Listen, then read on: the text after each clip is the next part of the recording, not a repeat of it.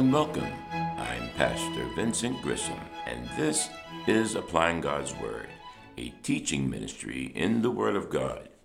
This is study number 115, titled, Drawing Near to God.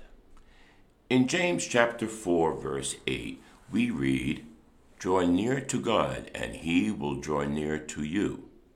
Now here we find an amazing promise. God will draw near to us when we draw near to Him. Now let's read Hebrews chapter 10, verses 19 through 22.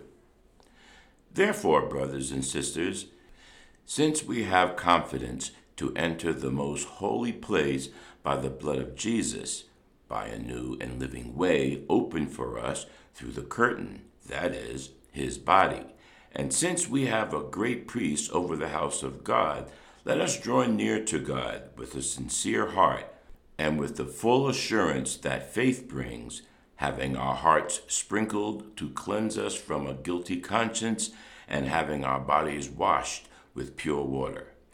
In these verses, there is one main straightforward command, namely, draw near. That is what God wants us to do. God is telling us that if we want Him to get closer to us, we will have to get closer to Him. Now here is an example that some of you may have experienced personally. An older couple were out on a Sunday afternoon drive, and the wife says to her husband, Honey, why is it that when we were first married, we sat so close together when we were riding in the car? The husband replied, I didn't move. That is what God is telling us when we ask Him why we aren't as close to Him as we used to be. Each of us have to consider what choices in our life that we have made that have caused the distance between us and God that we now feel, because God has not moved. God is telling us that it's up to us to get closer to Him. Hebrews chapter 4, verse 16. Let us draw near with confidence to the throne of grace, that we may receive mercy and may find grace to help in time of need. Let's also read Hebrews chapter 7, verse 25. He is able to save forever those who draw near to God through Him, since He always lives to make intercession for them. Our faith is the driving component that we must have when we approach God. Hebrews chapter 11, verse 6. Without faith it is impossible to please Him, for he who draws near to God must believe that He is, and that He is a rewarder of those who seek Him. The great passion here in Hebrews is that we draw near to God. Drawing near to God is not moving from one place to another. It is a directing of the heart into the presence of God, who is as distant as the Holy of Holies in heaven, and yet as near as the door of faith.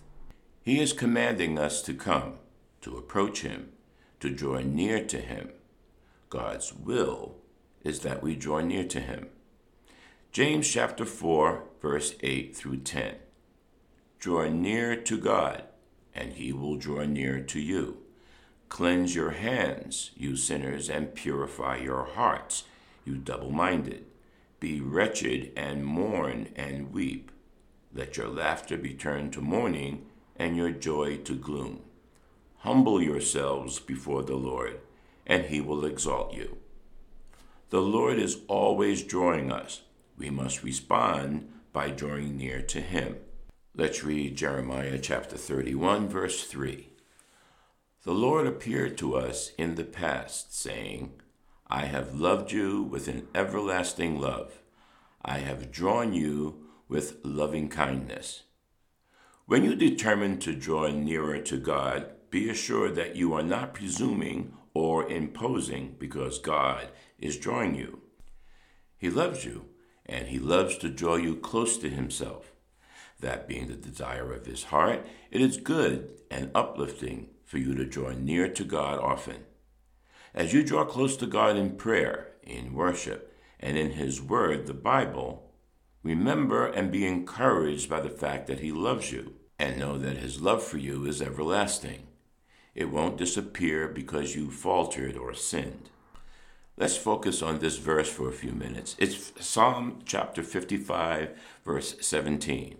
It reads, "Evening and morning and at noon I will pray and cry aloud, and he shall hear my voice." Jesus modeled prayer, and he prayed extensively. He taught his followers to pray. Paul spoke often of his continual prayers.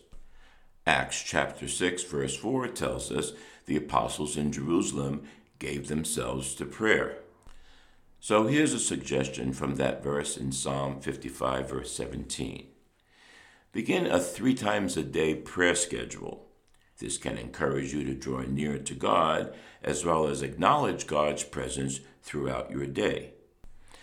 Now, I'm going to list 3 things here, but by no means should they be considered a type of formula or a legalistic approach to prayer. It's more to encourage us to regularly draw near to God. So, when we wake up first thing in the morning, we should pray to God, thank Him for giving us another day, and look forward to hearing His voice should He draw your attention to something. Ask Him to let you be a good Christian influence and witness to someone that day. Then, set aside a period of time during the day to pray.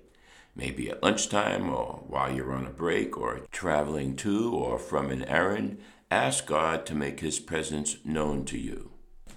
Lastly, remember to pray in bed at night.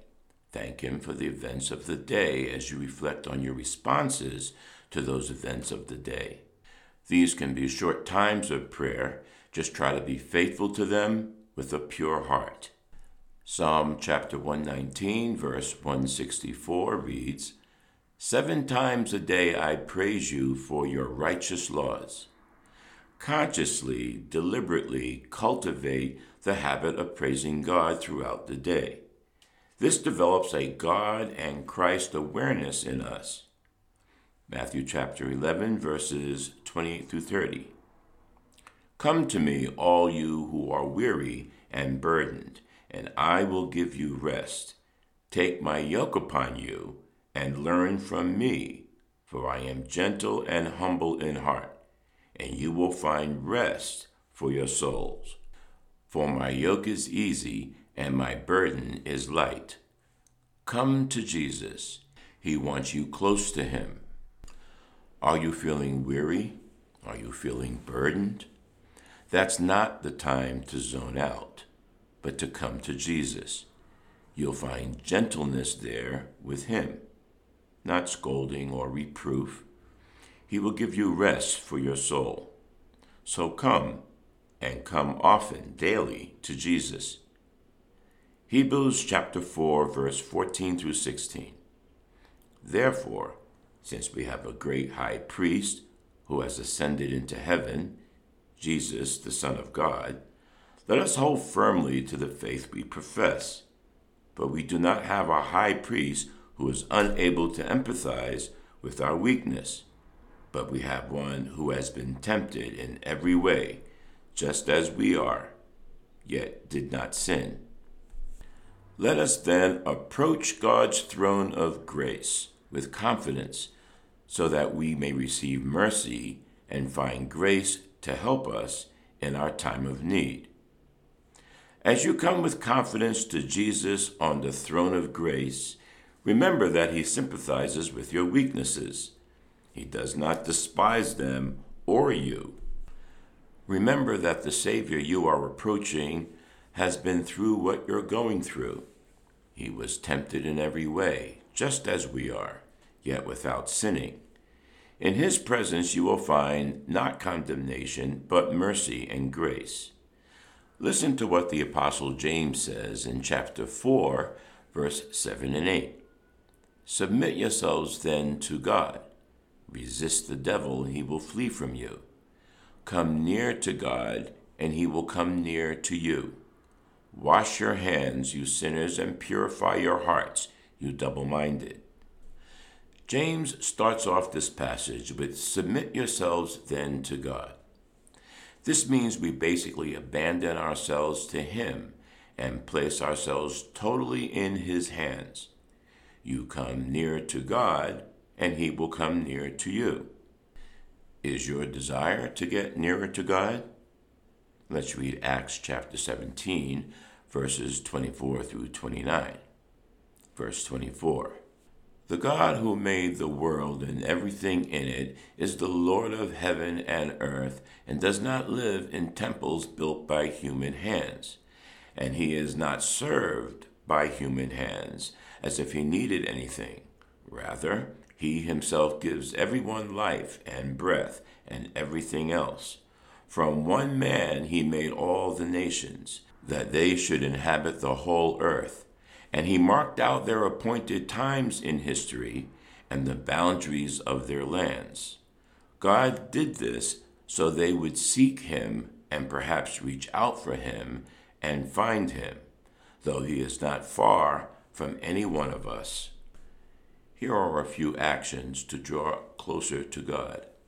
First, draw near to God by humility. Humility is essential to submitting to God.